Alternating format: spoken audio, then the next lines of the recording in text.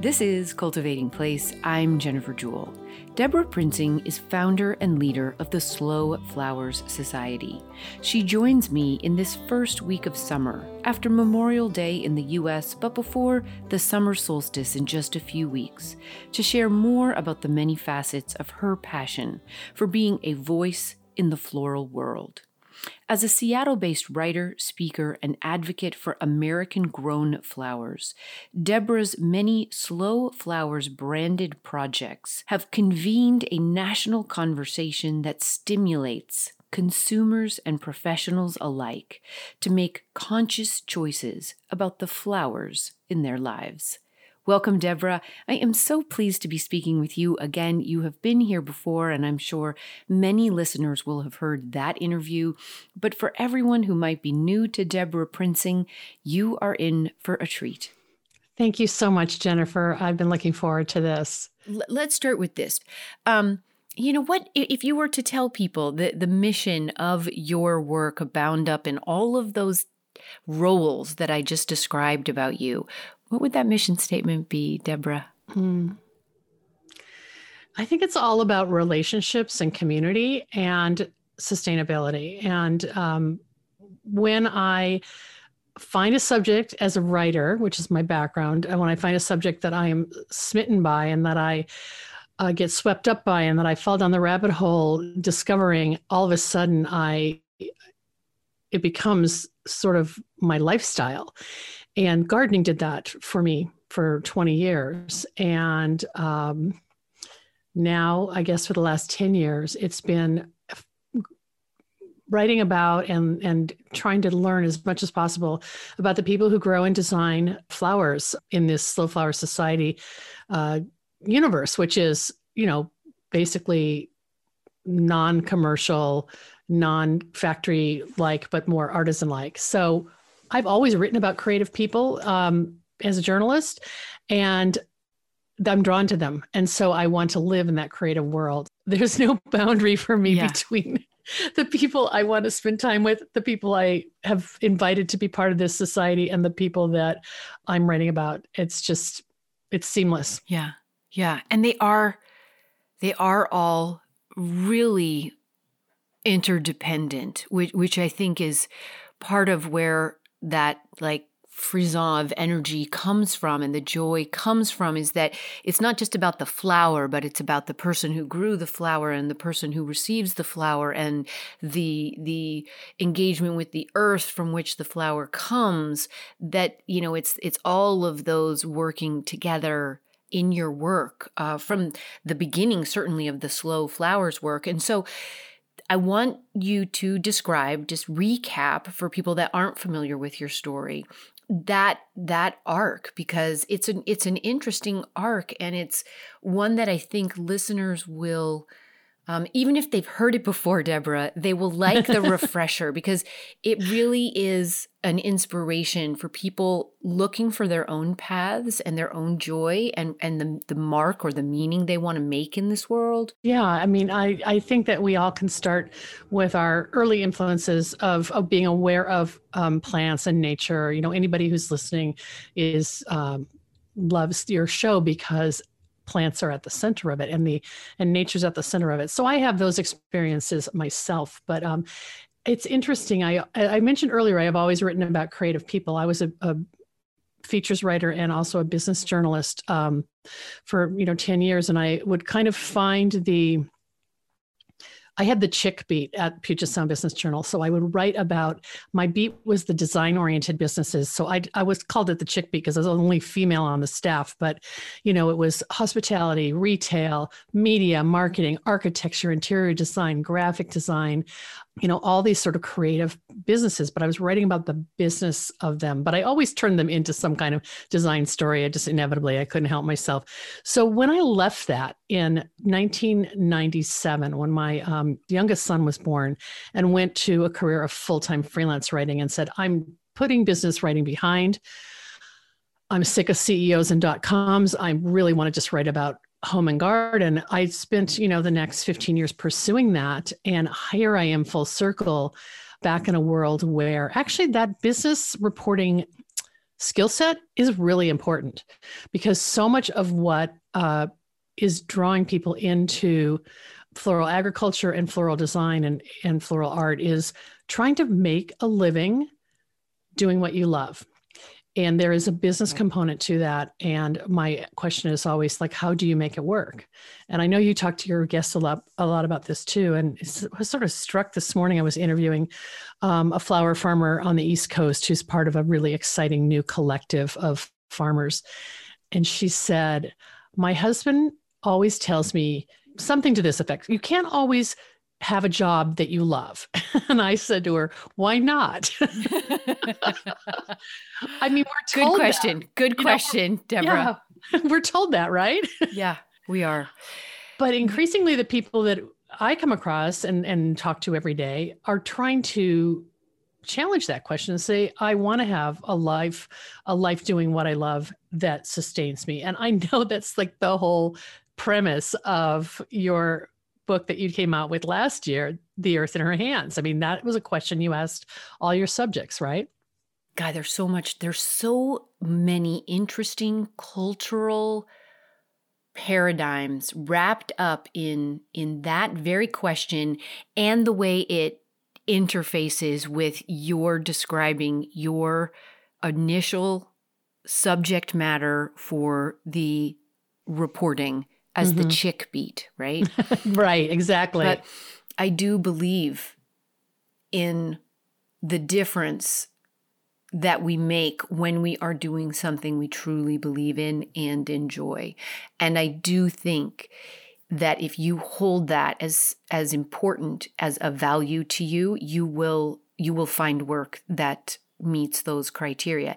It might not be the highest paying work in the world, but it also might be, but that isn't the main metric, I think, that we put to these jobs that we do, right? Right. I mean, I'm not the only person advocating for this in the floral space. There are so many other voices who are basically saying the same thing. And we all have our own personal kind of interpretation of that. But it's when there's a collective conversation, all of a sudden, you don't have to apologize for making a choice like, leaving a law career to become a flower farmer. Right. Nobody has to apologize for that anymore because it just feels right. You go on this path. Gosh, okay, you're going to have to help me here. How many years ago was this that you made the leap and you started writing about houses and gardens? But maybe take us back to that first book that launched you into this concept of slow flowers and that has really defined this phase of your career. Absolutely. Yeah. That's a good place to start. I was, going along my merry way, writing about gardens and homes and architecture, mainly for the Los Angeles Times. I was living in Southern California until 2010, just for 4 years, but that was like an amazing chapter of my life. And during that period of time, I started meeting West Coast micro flower farmers. And of course, California is the state where 80% of domestic flower production has been taking place for the last 25 years. That's changing for all kinds of reasons: COVID, cannabis, real estate, second, third generation, family members who don't want to stay in agriculture, like all those reasons. But it's not a negative, in my opinion, because on balance, there are small entrepreneurial growers popping up in every market elsewhere in the country. And so there's sort of this like egalitarian shift taking place. But I started meeting these farmers back, 10 years ago, 12 years ago. And all of a sudden that story of the David and Goliath story, right? Like the little farmer trying to compete on the global floriculture stage, the fact that they were being forced to compete on price when it was an uneven playing field, when it was virtually a different product compared to, commercially grown, shipped flowers from another continent versus this heirloom, specialty flower that is, ephemeral or highly fragrant or kind of limited in production. And so as a gardener, I remember thinking, this makes no sense to me. Why are we shipping flowers from 2 continents away on a jumbo jet using all this, jet fuel? When I'm a gardener, I know that I can grow these flowers, or I know Right. somebody who can. And that simple confusion of me trying to rationalize it in my mind led to more,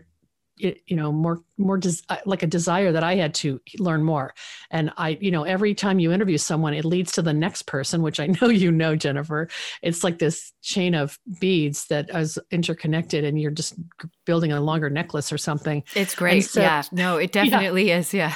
yeah. So, while I was meeting all these farmers, I partnered up with a friend of a friend, David Perry, who's a photographer in Seattle, but he had done a lot of agricultural photography for like farm bureaus and farm banks and stuff like that. And so he was kind of into shooting farms, and we decided to work on this book. We couldn't sell it. It was called we were calling it, at one point, it had different distances, but we ended up with the 50-mile bouquet. And as it turned out, at the 11th hour, before we pulled the trigger to publish it ourselves, we partnered with Paul Kelly of St. Lens Press in the book. We met him in 2011, and then he published our book in 2012. So the 50-Mile Bouquet is sort of a documentary style book, beautifully photographed by David, that is just stories of people who are growing, who are the farmers, and then who are the florists, and then also kind of other things that are happening among like the highly motivated floral gardener. Right. And so, yeah, that started it all. But, when I was trying to, first of all, pitch that book to publishers for 2 years and explain it to people, I would say it's like slow food, but just think of it as slow flowers. Yeah. And that was sort of my catchphrase to explain what that meant to people. Right. And that sort of took hold as a concept.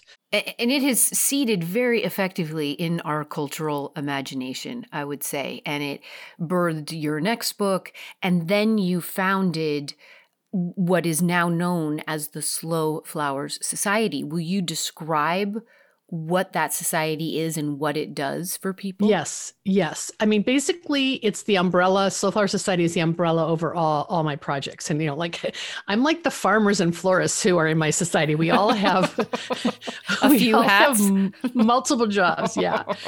But our core mission is to inspire the floral industry and its consumers to embrace local, seasonal, and sustainable flowers. And that's sort of the driving thrust of what we're trying to do. But I have like multiple media channels, a podcast, a online magazine, a conference called the Slow Flowers Summit, which we're going to talk about because you're going to be our capstone speaker this year. And then, it's just a community. So it's a network of over 875 farmers and florists who pay a modest fee to join as members and support all this programming and resources and content. And all I do is tell stories. And, if you really distill it down to the basics, I'm trying to help share their stories and shine a light on their work. And it's really rewarding, Jennifer. Yeah. But I will just point out that you are incredibly modest and hyperbolically understated when you say all I do is tell stories, because I happen to know you are a woman who like rises at 4 and goes to bed at midnight, and it is a complex choreography of coordinating people and coordinating projects, but you love it, and that passion and joy is so clearly evident in all that you do, which I think really empowers and encourages the people who are learning from you and who are, kind of, that's not the right way to put that, who are imbibing some of your energy and putting it into their work. And that network of people, growing flowers in their places, making flexible and meaningful little home economies, sometimes much larger than home economies. And as a result, making their own communities more connected and decreasing embodied energy and decreasing the carbon footprint as well as like labor footprint and disassociation in an international floral trade.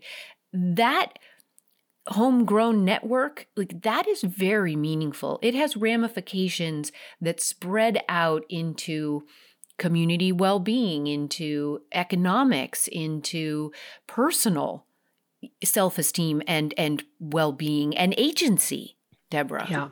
Yeah. It is. I early on learned the phrase cultural shift to use that instead of trend. And I actually learned this from my very first podcast guest in 2013. She was a marketing expert in the sustainability world. And she's the one who said, trend seems fleeting. Focus on cultural shift, because if something is if it starts as a cultural shift and it's in the kind of public arena for 10 years, it becomes just accepted as, part of our lifestyle. And I thought, oh yeah, that's what I want to do. I want to make the culture shift toward local flowers. So, thanks for saying that. And I just, I've constantly trying to validate that belief, because I live in a bubble, right? And you probably do too, but I think everybody cares about where their flowers come from, and everybody knows a farmer and, wants to speak a conscious consumer, right? But, every now and then I am shocked into reality, but I'm still trying to work all the angles to try to make that conversation happen in the media or in the mainstream floral industry, or, just among, my circle of friends. So. And so when you describe, you have, I think you said 850 members across the country? Yeah, give or take. Are there slow flower members in every single state at this point? Yes. Wow. And we have members in 5 of the Canadian provinces, because Canada is really taking off, which is so exciting. And we're not talking about like cross-border trade. We're just trying to support our sisters and brothers in our adjacent country who have this sort of similar paradigm, in terms of their economy. Right. Yeah. And what also is sort of interesting to me in the last, 5-6 years that you and I have been chatting, is that we have had slow flowers versions, iterations in Ireland, in England, in, I don't know how there are many countries, but Australia, Sweden, Italy. There's a lot of people picking up on this idea. Absolutely. And that is directly inspired by your vision. And so, cultural shift is done and on its way. And that is pretty impressive. Can I just tell you one statistic that's new, just because people have just been talking about it? I really wanted to have some kind of true measure, right? Because there are certain people in the world who like numbers talk, right? And so how do you know local flowers are important, this sort of thing? And so I partnered with the National Gardening Foundation, or National Gardening Association, which has done for 40 years, they've done the National Gardening Survey. And this just came out in mid-April, and we were able to add 2 questions to that omnibus survey of 2,500 American households, which I think this thing has like 700 questions or something. Like, it's all about consumer behavior, spending patterns, and attitudes. Sounds like you know about it. And we asked 2 follow-up questions to their original question of like, how much did your household spend on flowers last year? And one is, how important is it to you that the flowers you purchase are American grown? And then the other one was, how important is it to you that the flowers you purchase are local? And we just got the numbers. So 57% of Americans say it's somewhat or very or somewhat important that the flowers they purchase are domestic, American grown, and 58% say it's important that they're local, that's their preference. And I'm freaking excited, because we now have a baseline. And now in future years, we can measure that. I want you to repeat those numbers really slowly. 57% of respondents in this like scientifically accurate, survey, say 57% say it is important, somewhat or very important to me, that the flowers I purchase are American grown. 58%, just slightly more, say it's somewhat or very important that the flowers I purchase are local. So that's a majority, people. So next year, I think we'll go back and partner with the National gardening survey and ask some additional questions about, do you know how to find flowers that, or how do you identify origin? Because we got to keep, pushing the needle on that. But I'm excited to have some kind of baseline to point to now. Debra Prinzing is the founder and forward-facing visionary behind the Slow Flowers Society. Stay with us. We'll be right back for more about everything summery, slow, and floral with Debra Prinzing.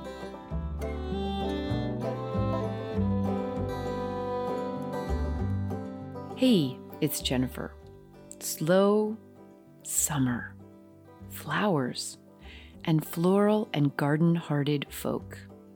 I am so glad that summer is here, even with 108 degrees in my forecast already. It is still the season to try to slow down, to enjoy weekends and maybe even cool mornings or cool evenings outside.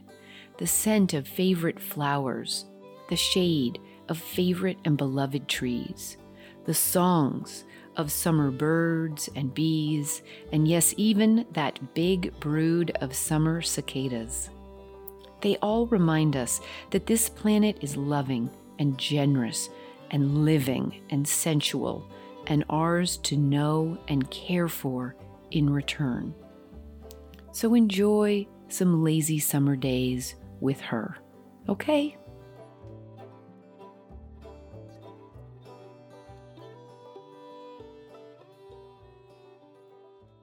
We're back now to our conversation with Debra Prinzing, speaking with us about all things slow flowers, including the Slow Flowers Society's upcoming in-person Slow Flowers Summit 2021, taking place at the historic Filoli House and Garden in Woodside, California, the last week of June. I think that a lot of the growth of the excitement about, people like Erin Benzacena Floret and Ariella Shazar and all these sort of rock star florists and farmer florists, a lot of that happened on Instagram. And I am a huge fan of social media, but I am a big believer of in-person connections. And I just thought, why don't I start a conference and have it happen? It started as a one-day conference. You were there, Jennifer, 2017. That was the first time we met in Seattle. It was so fun. It was so fun. Yeah. There was this just great energy. Yeah. Yeah. And what happened was in 2016, I was at an event with Amy Stewart. And I think has she been on your show?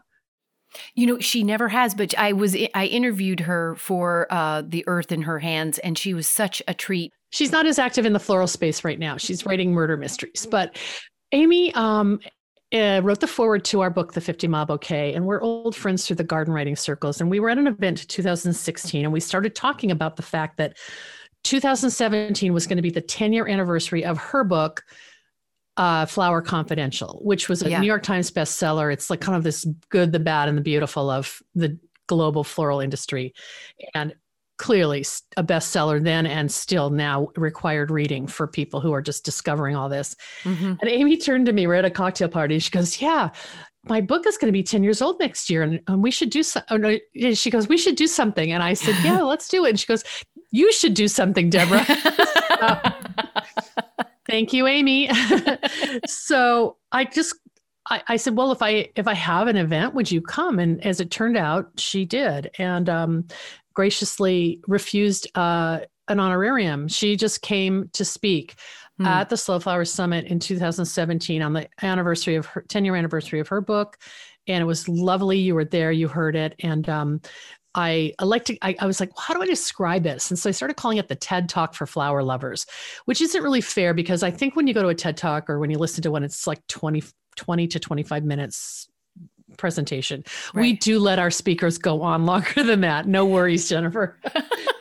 But it's sort of like ideas and inspiration and instigation and information and most of all, inclusion is so important to me. It always has been one of our 5 legs of that stool. And so it took off after that. And it's amazing that it's, for our core audience is farmers, florists, and farmer florists. But increasingly now there are gardeners and garden lovers and, highly educated hobbyists who want to learn from the pros and be in this environment. So that's kind of where we're at now with the one that's happening in just 2 months. In 2 months, yeah. Those eyes that you just rattled off, the inspiration and instigation and inclusion and information and ideas. And ideas. I remember going to that summit in Seattle in 2017, and I hadn't yet had the request to write The Earth in Her Hands, but already it was clear that, you and I and a handful, a healthy handful of other people in the spaces that we inhabit, whether on Instagram or as podcasters or as writers or just as gardeners, we're really interested in this inclusion question and very highly aware as two middle-aged, middle-class white women that our arena as gardeners was bizarrely under-inhabited by people of color and different backgrounds. And we knew it wasn't true. We knew that, in fact, there are plenty of gardeners of color in the world, but they just weren't represented in the media. And this was a really interesting aspect to me of that summit in 2017. And in fact, it's where I most fully first engaged with this question of decolonizing the garden and spoke with Leslie Bennett, who was a speaker at the summit, and then included her in The Earth in Her Hands. And I think it's just it was a kind of seedling for me at that time, idea of like, what could I do to help with that? And how to be an effective advocate and ally for changing that very specific cultural shift. Yeah. And so I really, really applaud you for being, a formative leader of that in our space as well. Thanks, Jennifer. And I have to acknowledge my inspiration, which I don't think you know about, but in 2016, Lisa Wad, creator of the famed Flower House Detroit project, which many people may have remembered reading about, it was covered by the New York Times. It was a phenomenon in design and also recognizing, what's happening in Detroit. She had one conference the following year in 2016 called Detroit Flower Week. And Lisa invited Leslie Bennett, and she also invited Maurice Harris, who is a famous florist in LA who's Black, and to come and speak. And then they had an informal, here she's in Detroit. Okay, she's a white woman in Detroit. And she wanted to have a conversation, a round table discussion about lack of representation in horticulture and in floral. And I wasn't there. I flew in too late. I missed it, but that influenced me. Just the fact that Lisa did that in a clunky, clumsy, awkward, way, like all these conversations start out, but she did it. And then I was inspired to kind of take the baton from her, and have our panel on, where's the diversity in horticulture and floriculture panel. Yeah. Well, and I would say that it is still clunky, of course, especially for us, as the white women trying to talk about this as effectively as we can, not for other people, but, to increase our own understanding and efficacy. But clunky as it may still be, we have made a ton of progress. And this last year of 2020 has seen, we have made strides in this arena like we have never had before. And that is one of the strange upsides of 2020 and the social justice reset and the pandemic. The visibility of the incredible diversity of people in these arenas has been something to truly, truly celebrate. And I was on a panel with Maurice Harris, who's online. He's Bloom and Plume, and he is so funny, a powerhouse, as is Leslie Bennett. So, speaking of summits and these great convenings that have taken place in the past, we have one coming up, and I want to talk a little bit about that. I think I want to go there, and then we'll move to books, because then we can sort of talk about, okay. I'll follow you wherever you go. There's just so much to cover. Okay, great. Tell us about the 2021 summit, which is in person. Right. Yeah.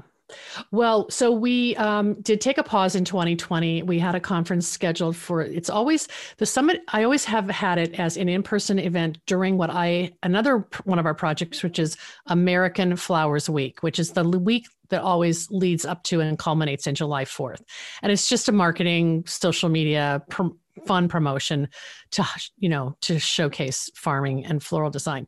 But anyway, that said, we couldn't do it in 2020. So our partners, our hosts at Filoli Historic House and Garden in Woodside, California, which is in the Bay Area, they, of course, had the same, issue that all public gardens had, and they didn't really want people on their grounds that early on, and nobody could travel. So we postponed it exactly a year later. So it's June 28th through 30th.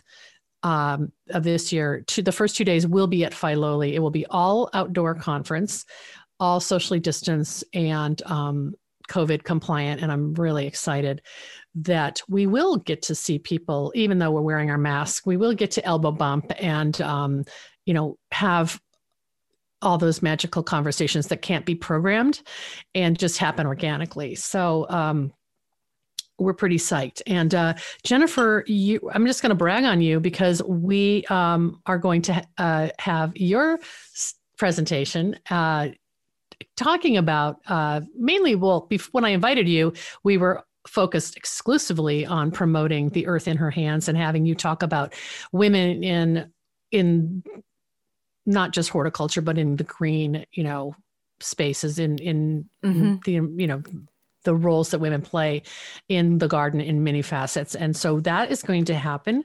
on Tuesday. You're going to kind of wrap up the whole conference, and I'm really excited about it. But we've got some great speakers, and we're almost afraid to promote it, Jennifer, because I know we don't want to have to turn anyone away. And miraculously, we've only had about a dozen people ask for their partial refund who don't feel comfortable getting on an airplane to fly. So I think we'll for sure have 100 attendees. We might, depending on California, bump it up a little bit. But anyway, it's going to be awesome.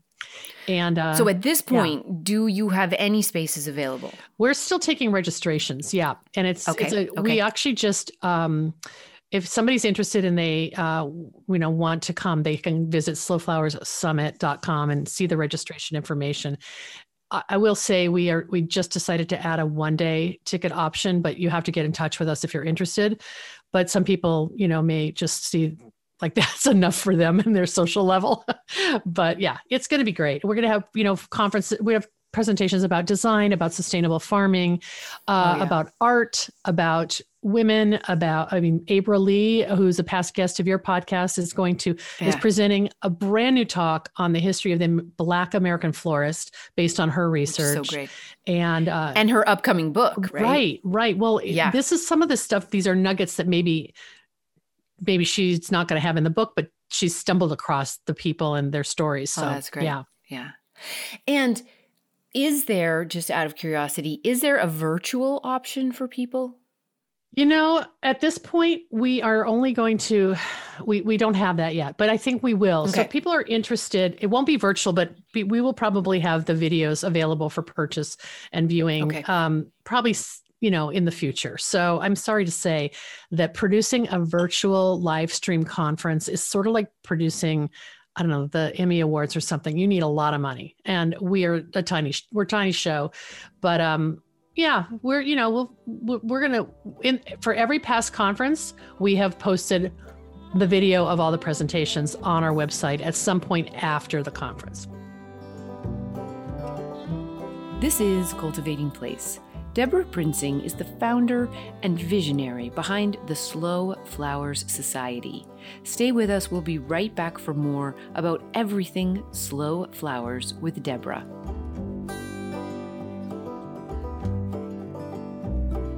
Thinking out loud this week, after a year and some of very little travel, very little, if any, gathering with others, very little communal laughter or celebration, this summer of 2021 already seems a little bit magical. I flew on a plane to see my eldest daughter graduate from college and to have a full family gathering in her honor, and it was nothing short of miraculous. I traveled on another plane to see my father again in his recovery and to support my stepmother in her caregiving.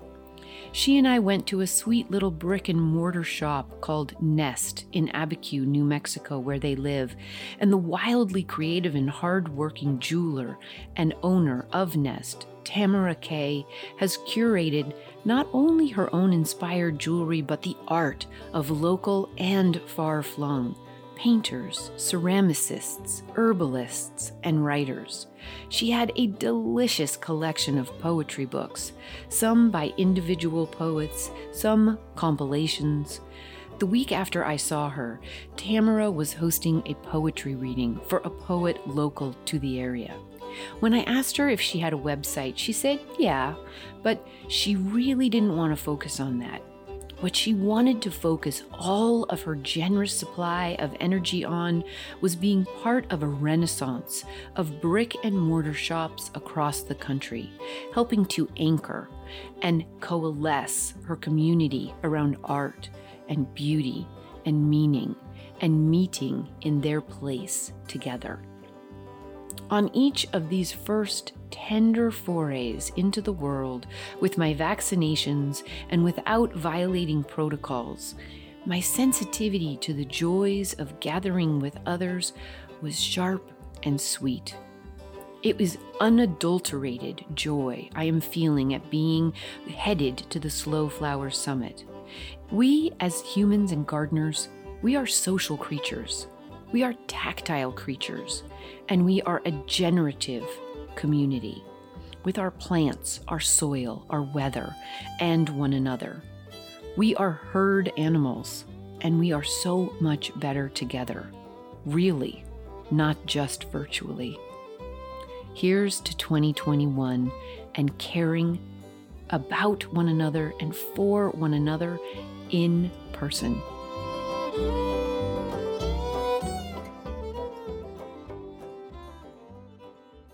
We're back now to our conversation with Debra Prinzing, speaking with us about all things Slow Flowers Society, including more about Debra's co-founding of a new floral publishing imprint known as Bloom.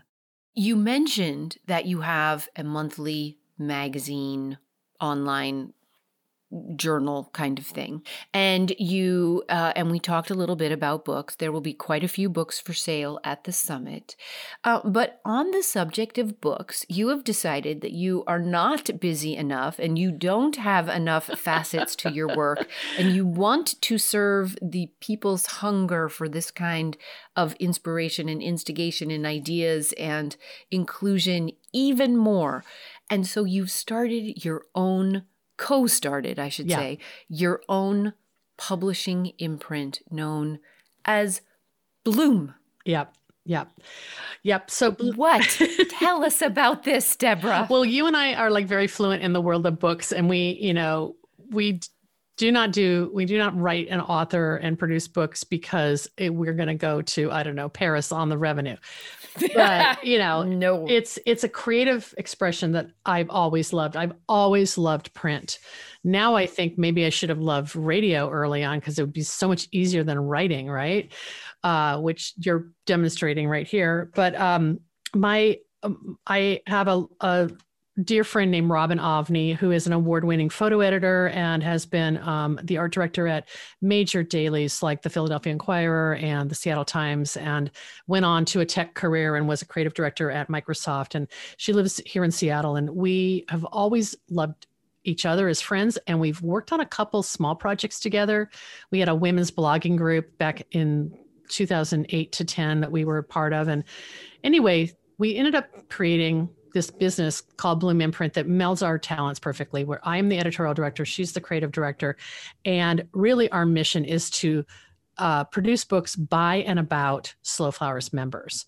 And as it turns out, all of the authors we're working with right now, I think there's 7 of them, are first-time authors. So we feel like we really are birthing people's unique perspective, unique stories, and inspiration, in whatever facet of the Slow Flowers world that that they're involved in, be it growing or design, or in one case, interior design and architectural renovation. So to get us kicked off, Robin and I produced the first book together, and I was the author. And that book just came out in, we launched it on Tuesday on the 27th of April, called Where We Bloom. And it's basically... it's like a little version of The Earth in Her Hands, to be honest with you, Jennifer. It really is. It really is. And it's very focused on the floral world. It kind of like takes that segment and expands it. And I'm holding it in my hand right now, Debra. And I had so much fun reading and looking through this book when it arrived. I love it. Thank you. I should say it's really a version of a book I wrote in 2008 called Stylish Sheds and Elegant Hideaways, which is no longer in print because, of course, it came out the year that the economy dropped out, the bottom of the economy dropped out. But it was a mini profiles of these architectural gems, these backyard sanctuaries, these little environments where people pursue their passion, and all in gardening, of course. And so it dawned on me when Robin and I were talking about what should we do first. I'm like, let's just do the same kind of survey or like roundup of floral spaces, and where does floral creativity take place. And we put out a call for submissions. We have 37 of these lovely little spaces, from potting sheds to mobile flower trucks in a vintage, vintage postal truck, to retail flower spaces, to barns, to greenhouses. And, it really does tiptoe over into gardening as well, but mainly every person in the book is a floral professional, a grower or a designer. And it's really fun. It's like lots of beautiful photos and little stories, and the kind of book that I hope will inspire anyone who wants to create their own environment. And that's sort of the premise of the book. The premise of the book is creativity thrives in an environment that is intentional for the personality and aesthetic of the human who's inside that space. Yeah.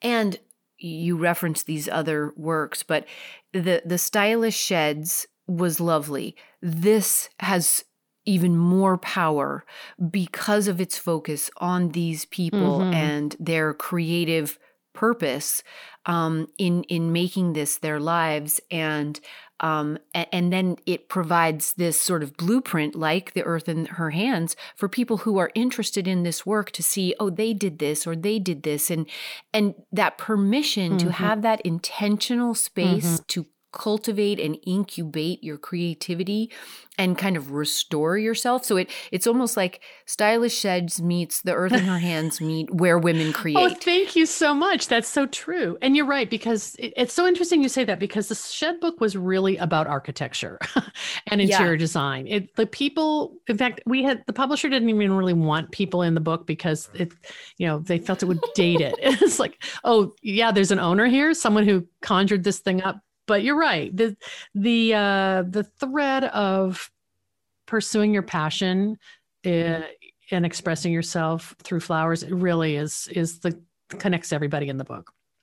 Yeah, and it's the stories of the people are they give you a lot of hope. I mean, especially if you are looking to change up your focus or intensify it or switch careers or so now I want to move because this actually segues beautifully into one of the final two questions I want to engage with you around. And one of them is that I read a quote from somebody recently, and it was a younger woman, maybe in her 20s, and she was bemoaning the fact that our current cultural norm is that we commodify our hobbies, which used to be these things we loved to do and that took us out of everyday life and that gave us a creative outlet, but that we weren't leaning on them to be everything. And Interesting. And that really struck me because I know for me, that having taken my love of gardening and then Look where it took you, right? Right, which is great, but I'm aware of that trap that she mentioned, and I know that if I don't actually get out into the garden just for my own state of mind with no hope of an Instagram picture, no hope of anything except for just time with me outside in the garden, I am not a sane person. Yeah. And so I want to ask you about that and how do you handle that for your own well-being? How do you carve out sanity so that these things that we love so much aren't like consumed or killed even by our working them so hard in these efforts? Because there has to be a balance. It makes me think of this old friend of ours. My husband used to practice law with the wife of this guy, and he was a Washington State ferry boat captain. We loved getting on the ferry and saying hi to Steve and all of that. And then we were at a dinner party somewhere, and he flew a small aircraft to meet this big event out in the country. And I didn't know he was a pilot. And I'm like, Steve, oh my gosh, are you going to become a pilot now? And he said, no, I already ruined one of my passions by going to work in that industry. I'm not going to ruin another one. And that's sort of what you're talking about. And gosh, it's really important to find time to garden. And I agree with you completely, Jennifer, that if we deny ourselves that, then our work suffers. So I guess for me, I really try to at least spend one day each weekend only in the garden. And if I have my phone in my pocket, it's only because I'm listening to some kind of podcast or, NPR show. It's not because I'm trying to take a photo of it. I have a smallish garden. It's only in its fifth season or fourth. I think we moved here in 2017. So I guess it's our fifth season, and it's just enough for me to manage. And it brings me immense joy. And there's no purpose for it really, other than to have flowers to cut to bring indoors. What is an added thing for me this year is that my mother, who's 86, finally has a raised bed at her garden at her retirement community. She's never really gardened ever before, but she's taken it up, I think, to give us something to do together. And we're having a lot of fun working on that together. And that is purely just to be active and, be with my mom. And I love that so much. Well, I think you just answered my last question, which was, what are your greatest sort of measures of joy in this work? Because I do think, especially when I look at how many people reach out to me about, the joy of this work, the meaning of this work, and trying to make a living, not get rich. I mean, we are not talking about, again, trips to Paris, really. We are talking about just trying to add to the living income of a household. Right. And I think it really is important, no matter what age you might be when you enter this world, to just protect some of that time so that you have room for that joy outside of the business side of it. Yeah. And I think that also now coming out of COVID, one thing I am trying to do is visit a public garden at least once a month. And I just did that last week with my oldest friend from high school. We went to the Dunn Garden in North Seattle and we were the only two people who showed up. So we had a private tour with the docent and we were pinching ourselves. And it was like a balm for any aches I might have had in my body or heart. And so I'm trying to do that. And I'm privileged. I get to go out onto flower farms and interview people. So I get that too. And I think more of us will be seeking that as we, emerge from our quarantine. Yeah, our isolations. So as you look towards the summit, you look towards this year of these great titles being published by the Bloom imprint, and you look towards another growing season. Is there anything you would like to add about the importance of this work in our world at this time, Debra? Well, thanks for asking. I mean, I'm so encouraged by the numbers that are coming out, both from the National Gardening Survey and from other major media like Better Homes and Gardens, just saying that somewhere between 16 and 20 million new people entered gardening in the last 12 months. And you've probably talked about it. So how can we make gardening as relevant to our human existence as eating a meal or, being with loved ones? And I mean, it's just like a life skill.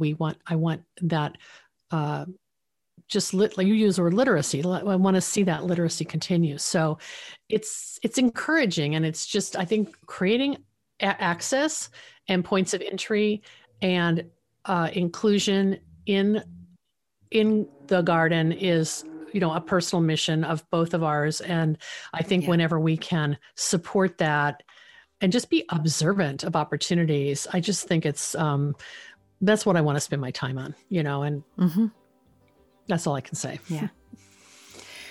I think those are pretty great things. So I really appreciate and thank you for your time today. And I cannot wait to see you in person at the summit. And big congratulations on the new imprint. I will be watching the new titles with great interest and enthusiasm. So thank you, Jennifer. Oh my gosh, this has been so much fun. I mean, we can do this. We've done this often, but not often enough. So thank you for having me on the show to just share the things I'm interested in.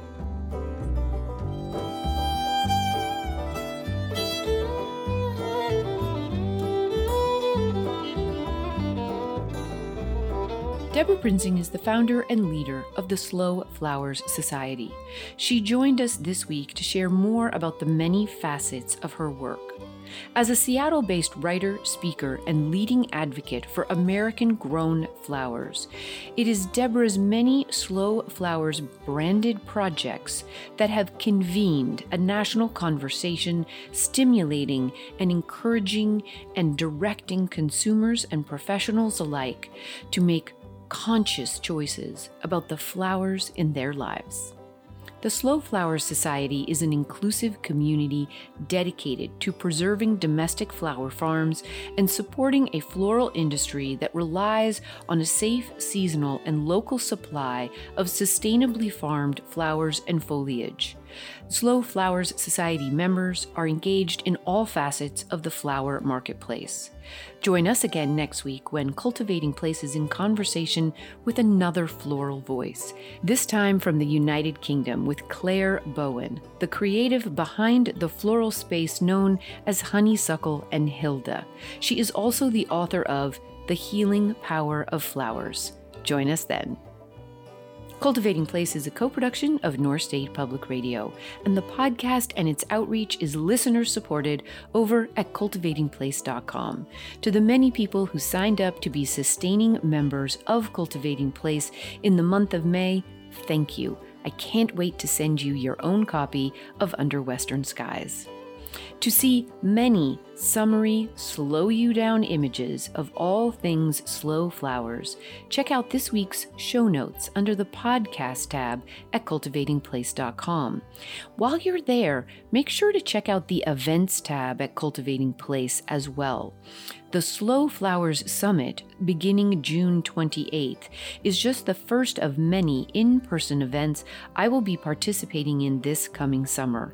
From Filoli to Nantucket, Bar Harbor to Aspen, Denver to Martha's Vineyard, Point Reyes to Atlanta, I would love to catch up with all of you gardeners everywhere. Our producer and engineer is Matt Fiddler. Original theme music is by Ma Muse, accompanied by Joe Craven and Sam Bevan. Cultivating Place is distributed nationally by PRX, Public Radio Exchange. If your local radio station doesn't play Cultivating Place, you might suggest that they should.